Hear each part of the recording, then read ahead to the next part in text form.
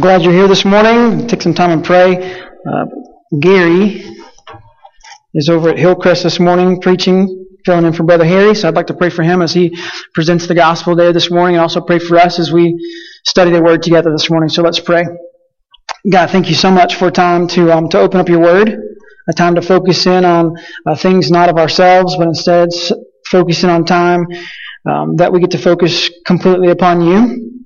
So I pray as your message is being preached in a number of places this morning, I pray that you would speak through your servants, speak through Gary this morning as he presents the gospel there at Hillcrest this morning. I pray that you would speak through me, through your Holy Spirit, God, that as we study your word, it's been inspired by you and saved for us through generations.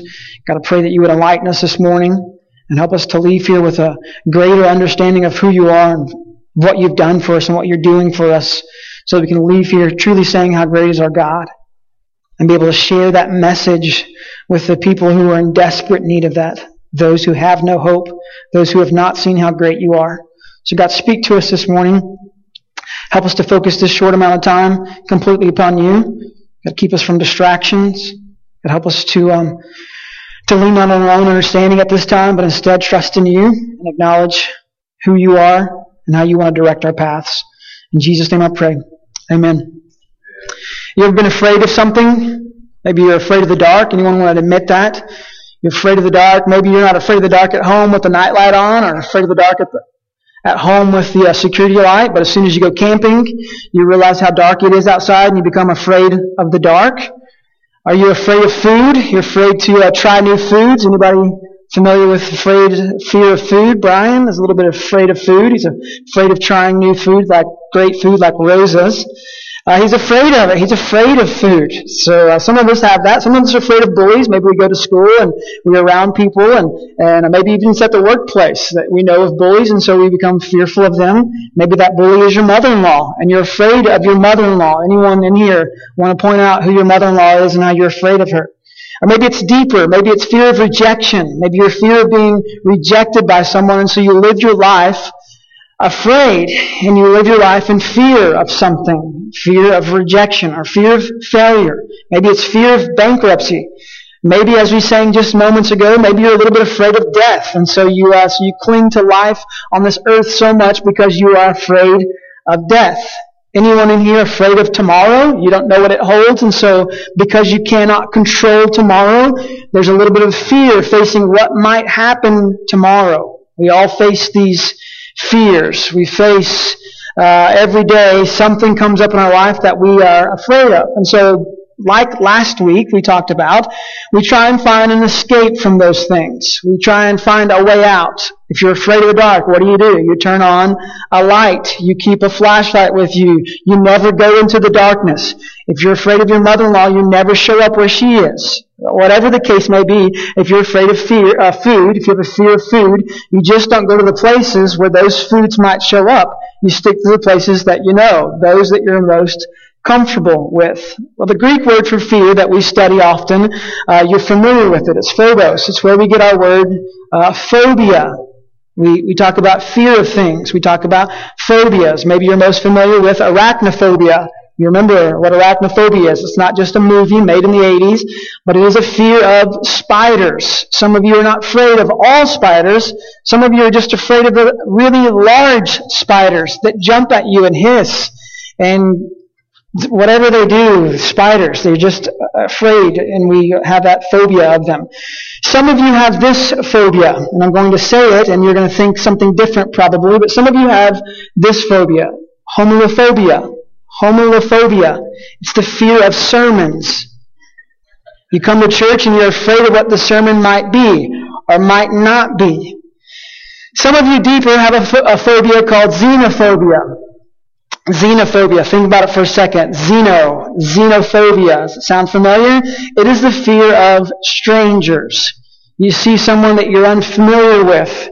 You consider them to be a stranger, whether they're from your town or not from your town, or from your state or not from your state, or from your country or not from your country. You see a stranger and you have a fear of them. Xenophobia.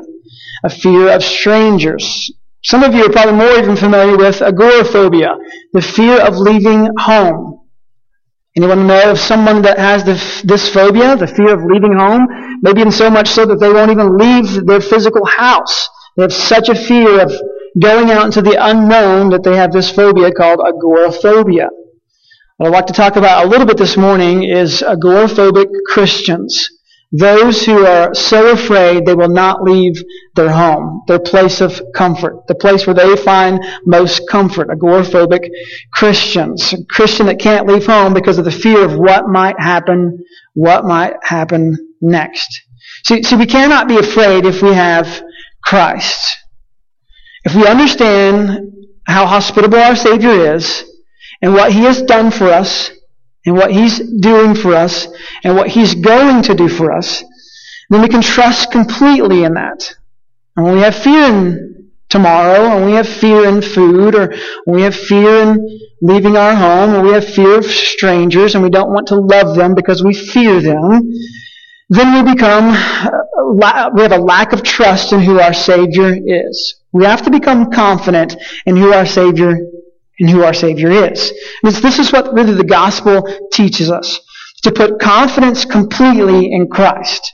Because in fear, when we live in fear, we're putting confidence in something that's not eternal. We're putting confidence in something that's momentary, something that's fleeting. I think that my home is going to offer me comfort. I think that this particular place is going to offer me the things, the security, the satisfaction that I need. I think that this battery-powered flashlight will last me through the darkness so that I won't have to fear the darkness any longer.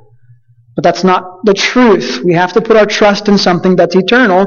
So that's why the gospel teaches us to put our confidence completely in Jesus. So what the gospel teaches us is to stop putting confidence in ourselves. But instead, we place our confidence in our great God. We begin fearing Him.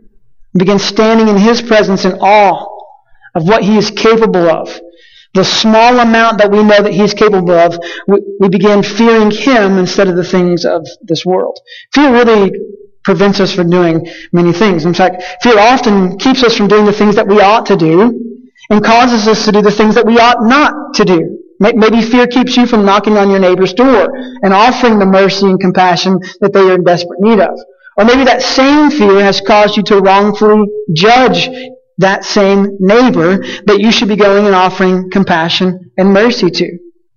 Like we talked about last week in the story of the Good Samaritan, maybe it was the fear that the priest saw when he sees this man beat up on the side of the road, fear inside of him saying, the fear of the unknown, I don't know this gentleman, and so I don't know how to serve him. Am I even equipped to serve him? Do I have the time? Do I have the resources? I don't know. I'm afraid I might be rejected by this. And so in that moment, I'm going to turn my head and walk away in fear instead of doing what God has asked us to do and show mercy and compassion to those who are in desperate need of it. I mean, sharing the good news that we have is the most important thing that we could do in life. Sharing the fact that we have a hospitable Savior, that He is great, greater than anything else in the world, is the most important thing that we could do every day. Not out of an obligation, not because we want to put that on our chart or we're held accountable to it and say, oh, good Southern Baptist, we're going to mark it and say you are the best one here because you shared your faith 7 times today. And 7 times, 7 is a godly number. So obviously you're a righteous, godly person for sharing your faith 7 times. That's not the case. The reason why we evangelize or share with the world how great our God is because our God is great. There's no one else like Him. There's nothing that compares to Him. And so we need to share that good news about Him. On the screen is this logo that our worship pastor, Brian, give credit to him, he made for us. There's a couple of things on here I want you to look at. Number 1, I want you to look at that cool Welcome to Lovington postcard sign. Or postcard sign, whatever, postcard. Have you ever received a Welcome to Lovington postcard? Anybody say, oh, it's a great place to go and visit. I'm going to send a Welcome to Lovington postcard. A couple of weeks ago, I was reading in a book made in 1956, 101 things to do in New Mexico. And one of those things to do was visit Lovington, 1956. Come and visit Lovington. It had a variety of things on there, like visiting Twin Lakes. Didn't know we had Twin Lakes, but apparently back in 1956 there was water, and there was Twin Lakes. And anyways, and so the little bio about Lovington said some great things about it, and it said it was a great place to visit because of how family-oriented it was. And the reason that the person knew it was family-oriented was by the many churches you could find in Lovington. Welcome to Lovington, home of many churches.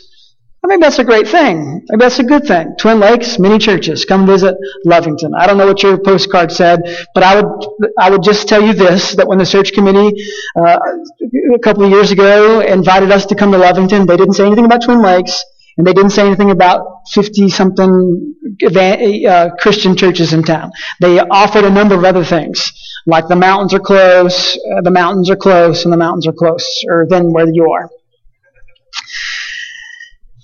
The other things I want you to look at is this. That's a plane ticket or bus ticket, however you want to look at it. LMN stands for love your neighbor, love my neighbor. It's like an airport code. LVT is for Lovington.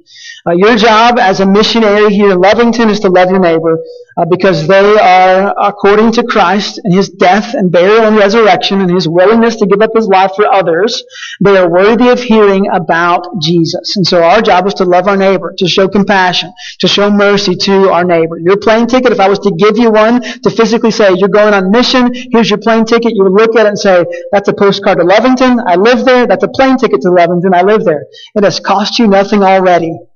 Just the time and the resources that you already have to share the gospel with those around you. The good news, not a program, not a set list of words to share, but the good news about how great our God is, about how hospitable our Savior is. If you're not familiar with that, there's 3 sermons from 3 weeks past that talk about the hospitality of our Savior. Go, listen to them, download them on iTunes, listen to them from our website, talking about how hospitable our Savior is, how great our God is.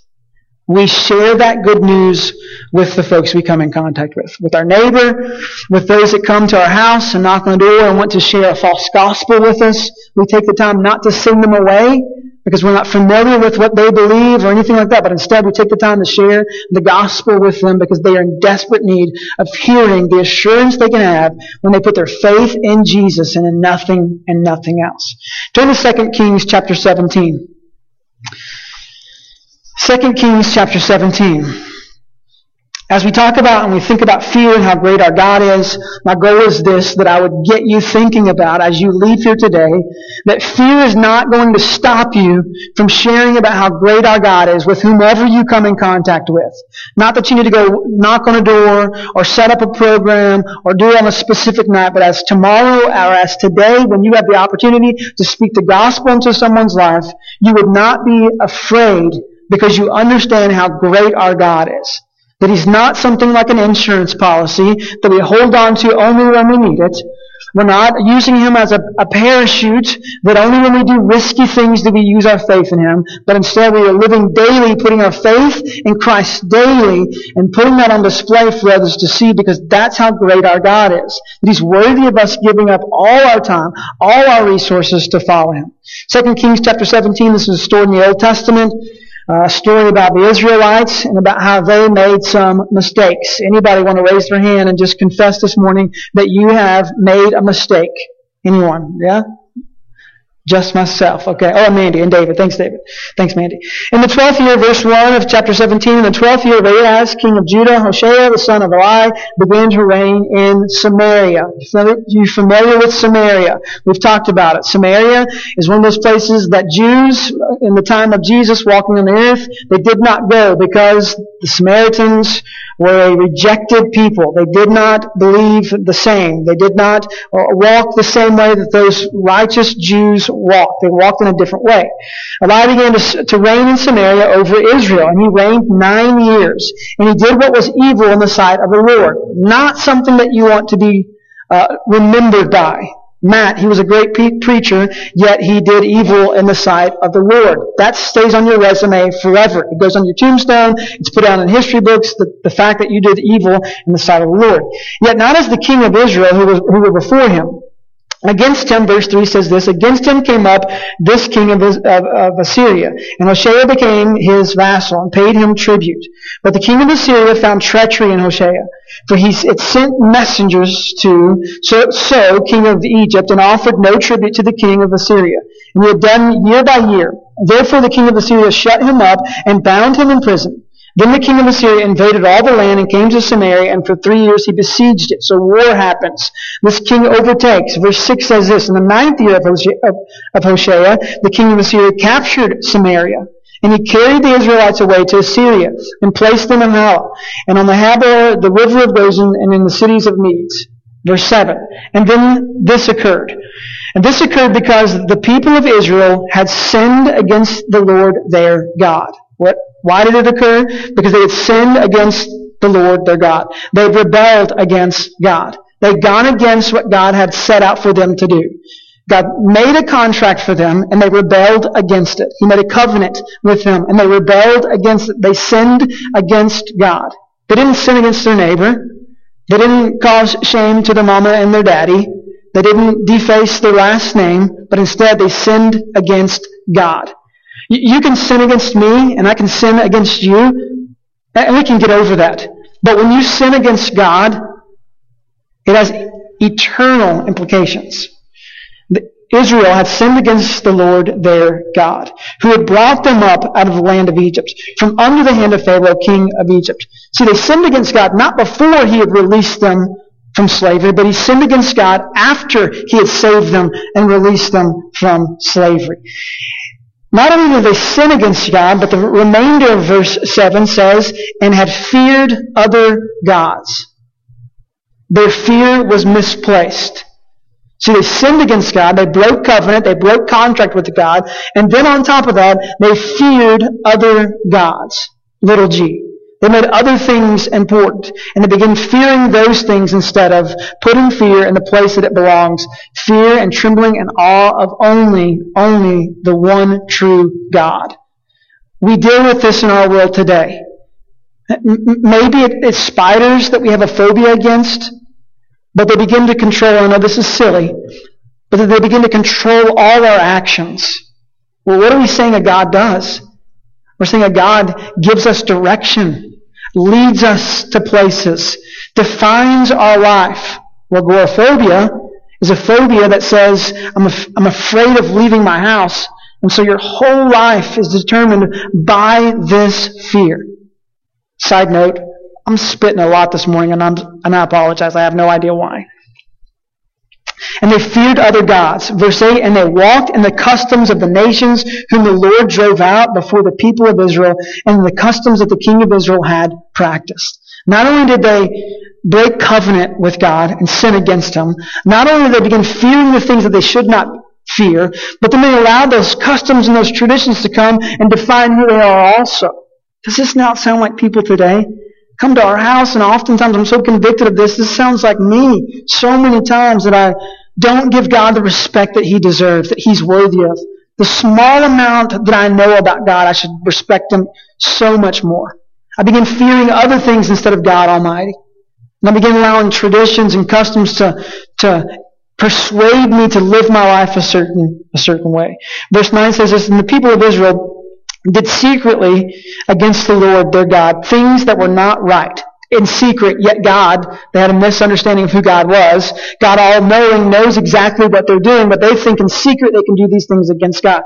And in secret they built for themselves high places in all their towns, from watchtower to fortified city. They set up for themselves pillars and Asherim on every high hill and under every green tree, and they made offerings on the high places, as the nations did, whom the Lord carried away before them. They made these places, this could be offensive, but they made these places of worship, thinking that these places of worship that they've set up in these different places, on different street corners or on different mountains, on different hills and different towns, they thought that these places of worship were going to help them in life. But you need to know, any place of worship that is not worshiping God and God alone and His Son Jesus is not a place worthy of going to worship. Verse 12, and they served idols, of which the Lord had said to them, you shall not do this. If there's any more clear of a statement, you can't say in this that I had the excuse, well, I didn't know. Because the statement says, you shall not do this. Well, we made this idol, but I wasn't sure if we could or not, so we just went ahead and made the idol and began worshiping it, and it seemed good, it seemed right, so we continued worshiping this idol. Yeah, but I told you, you shall not do this. It was very specific not to do this. Verse 13, yet the Lord warned Israel and Judah by every prophet and every seer, saying, turn from your evil ways and keep my commandments and my statutes in accordance with all the law that I commanded your fathers, and that I sent to you by my servants, the prophets. God has sent out this decree, this warning. See how great I am. See the covenant that I've made with you. Don't fear other gods. Fear only me. Don't serve other idols. Serve only me. Keep the commandments that I have given you. I'm warning you about this. I'm warning you about this. Verse 14, but they would not listen. Oh, that we would not be a people in the year 2017, here at this community of believers, that we would not be known as a people who did evil in the sight of the Lord and did not listen. At least let us be a people who does right in the sight of the Lord and listens to what God commands. But they would not listen, but were stubborn, as their fathers had been, who did not believe in the Lord their God. They didn't see how hospitable their God was. They rebelled against Him. They didn't see the weight of their sin. They continued in it.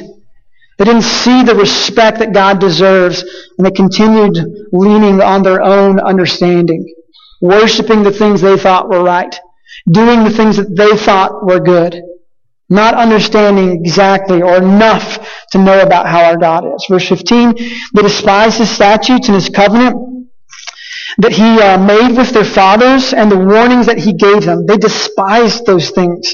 They went after false idols and became false. And they followed the nations that were around them, concerning whom the Lord had commanded them that they should not do like them. They did everything opposite of what God has told them. It's like parenting. Maybe you've done this, or grandparenting, or great-grandparenting. I told you what to do, and you have done everything completely opposite of what I've told you to do. Well, Daddy, I thought, no, that's exactly what I told you not to do. And our same God, our God is saying the same things to us. Here's what I desire of your life. Fear me, follow me. Let me lead you. Keep this covenant with, let me give my Son up for you so that you can be righteous again. Clothe yourself in my Son and in nothing else. Serve no other idol. Fear me and fear me alone. They went after false idols and they became false. They went after false idols and they became false. What an interesting statement. That which they were pursuing is what they became. If you're pursuing a fear, you will probably become that fear. That fear will overtake you and your whole life will be consumed by it. If you're pursuing a false idol, you will probably become that false idol. That which you pursue, you probably will become. Verse 16. And they abandoned all the commandments of the Lord their God, and made for themselves metal images of 2 calves. And they made an Asherah, and worshipped all the host of heaven, and served Baal.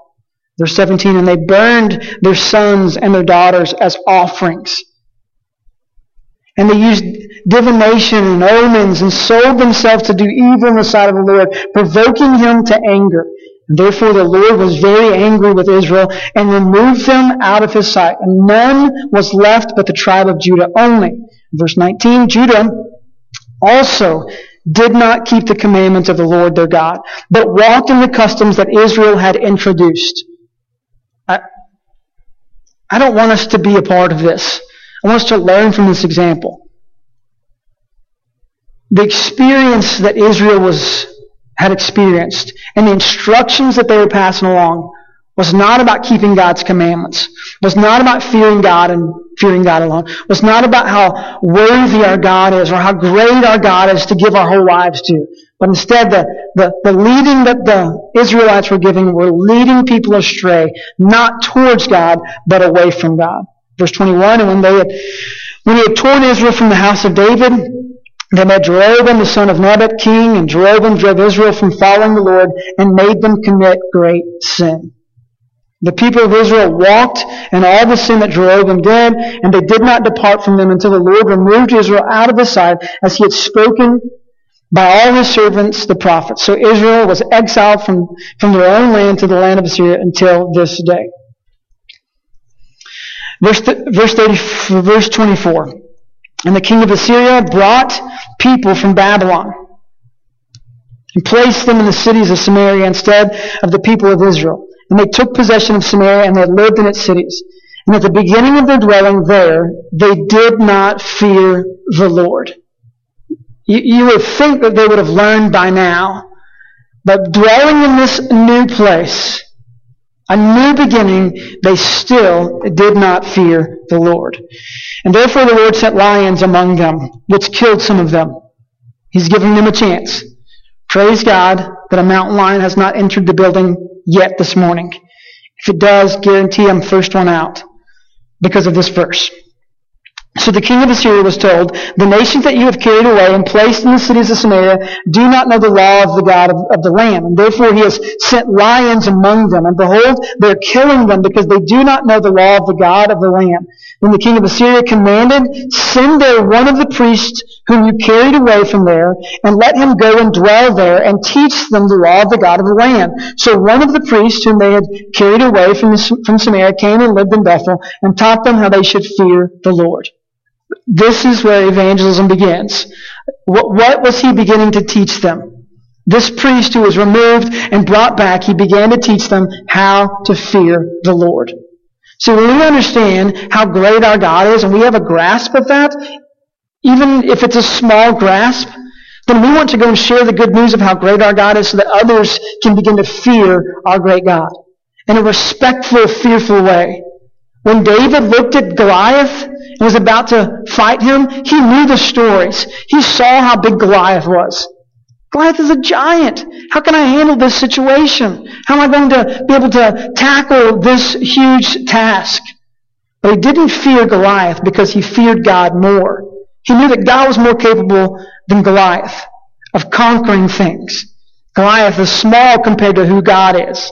And so David's fear was not in Goliath, but David's fear was in God, because he understood a small amount of how great God is. And in that small amount, he's able to do something incredible for the sake of God and his kingdom. When we begin fearing things of this earth and not fearing or putting fear where it belongs and fearing God, do we actually do the things that God wants us to do? And so this priest comes and he begins to teach them that they should fear the Lord. Verse 29. But every nation still made gods of its own, and put them in the shrines of the high places that the Samaritans had made, every nation in its cities in which they lived. They still did not fear the Lord.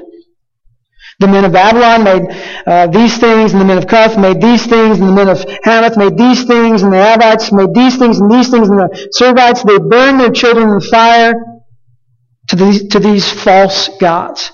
Doing all these things with the hope that they're going to receive satisfaction and direction and find worth and hope in life, and yet they're not, because they're not placing the fear where it should be. Verse 32, they also feared the Lord, and appointed from among themselves all sorts of people as priests of the high places, who sacrificed for them in the shrines of the high places. So there was a small sense. They did have this insurance policy where they said, you know, we want to continue on with this life, but we're hearing a little bit of who this God is that has sent lions to destroy us, that freed the Israelites from Egyptian slavery. So we're still going to fear God somewhat. In fact, we only fear Him somewhat, so let's go ahead and put people in place that can cover those fearful moments when we might fear God. But let's not make it personal. Let's not make it a part of our own life. Let's let someone else take care of that for us.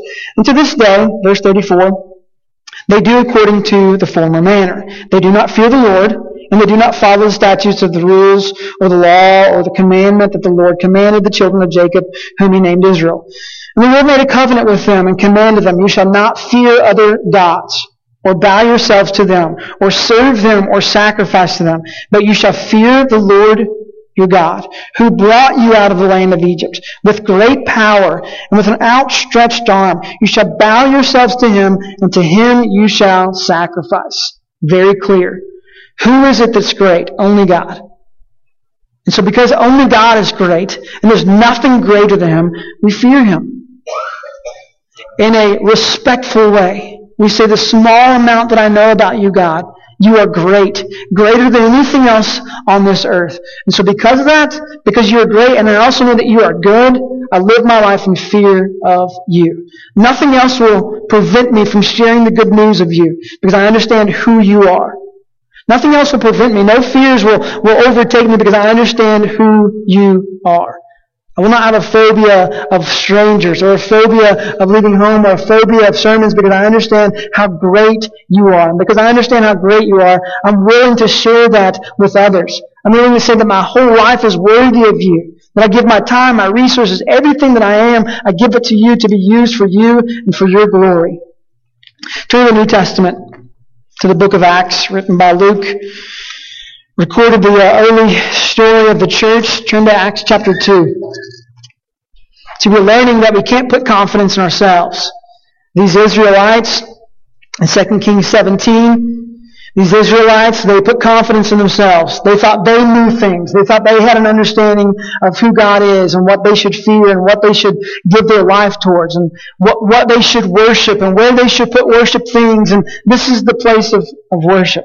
And then Christ comes along and He reveals Himself as God, as God's Son, as the one that's coming to save, the one that's coming to redeem, the one that's coming to forgive sins forever. And this early church, in Acts chapter 2, starting in verse 42, they devoted themselves to some things. And they devoted themselves to the apostles' teaching and the fellowship, to the breaking of bread and prayer. And verse 43 says this, and awe, or fear, or respect came upon every soul, and many wonders and signs were being done through the apostles. See, what happens is, when they begin understanding how great our God is, awe and wonder and fear and respect get placed in the right place. They no longer fear things of this world, but instead they begin to fear the eternal King. They begin to fear the eternal God. They begin to understand that their Savior has saved them from God's wrath that He's capable of doing. They begin to see that our God is great, and because of that, they are not afraid of anything on this earth. And when we talk about evangelism and sharing Christ with others, sharing the good news of the hope with others, we have this fear of rejection, fear of disrespect, fear of failure. Do I really know the right things to say? Do I really know exactly what's the formula? Do you know how great our God is? Do you know what He's done for you? Do you know what He's doing for you? Do you know what He's going to do for you? Christian, if you've confessed Christ as Lord, then you know enough. It's interesting when we talk about disciple making, because when we talk about disciple making, we think about time, we think about resources, we talk about being hospitable, we think about homes, we think about food, we think about all these things. You know, Christ was homeless. So to make a disciple, you don't even have to have a home. Christ didn't even have a job. He had no source of income. So technically, you don't even have to have a job to be a person who makes disciples for Christ. What do you have to have?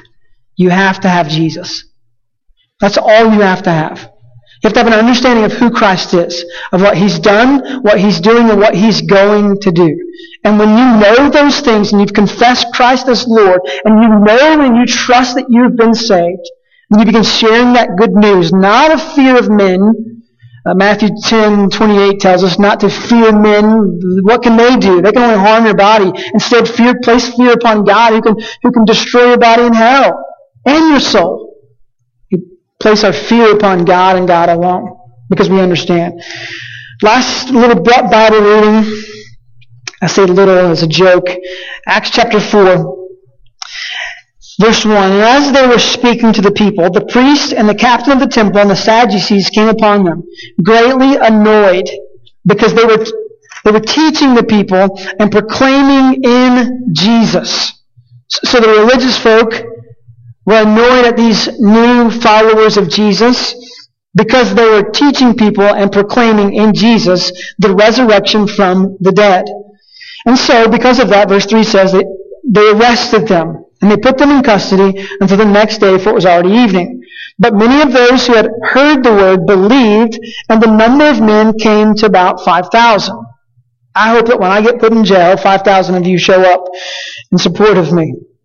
Verse 5, on the next day, the rulers and elders and scribes gathered together in Jerusalem with Annas, the high priest, and Caiaphas, and John, and Alexander, and all who were of the high priestly family.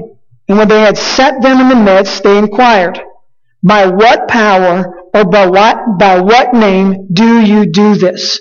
But remember the preaching in Jesus' name, the preaching and teaching in Christ about the resurrection of the dead. They're wondering, who gave you the badge?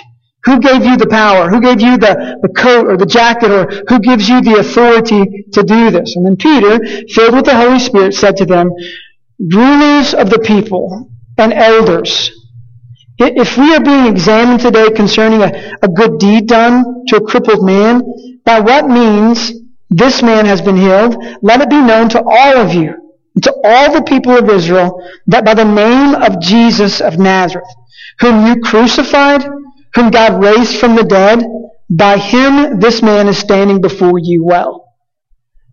Did Peter go back and quote ancient scripture? Or did he talk about a program? Let me invite you to a program and sit you down through this process. Did he hand them a piece of paper and say, here's what I know, or here's what I've been taught? No, he goes by what he has experienced. He's seen Christ. He has heard Christ. He has seen the power of Christ at work. And he just shares that.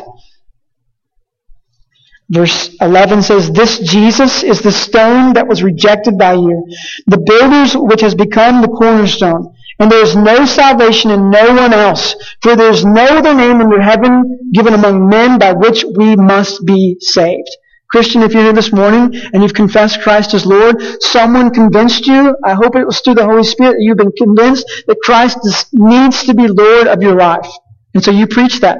You share that. That's the good news, that you've come to an understanding that Christ needs to be Lord of your life for the sake of salvation. Verse 13, now when they saw the boldness of Peter and John and perceived that they were uneducated, common men, they were astonished, and they recognized that they had been with Jesus.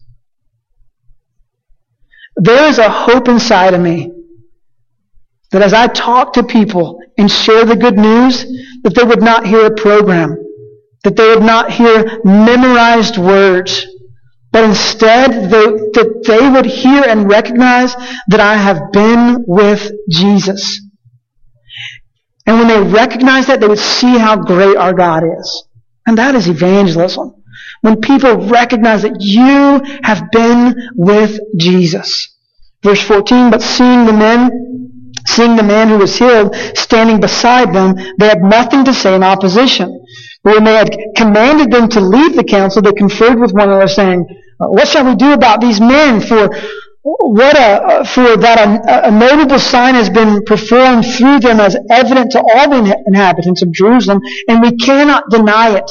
We cannot deny that what has happened in their life and what has happened in this crippled man's life, we cannot deny that it has happened because of Christ. Then in order that they may spread no further among the people, let us warn them to speak no more to anyone in this name. I'm fearful in our world today that when someone tells you to stop speaking about Jesus, or when someone tells me to stop speaking about Jesus, we use that fear of man in this case, and our response would not be the same. Instead of cowering back and saying, oh, you've told me to stop, so I'm going to stop, these who have seen Jesus, who have heard Jesus, who have been with Jesus, they say this.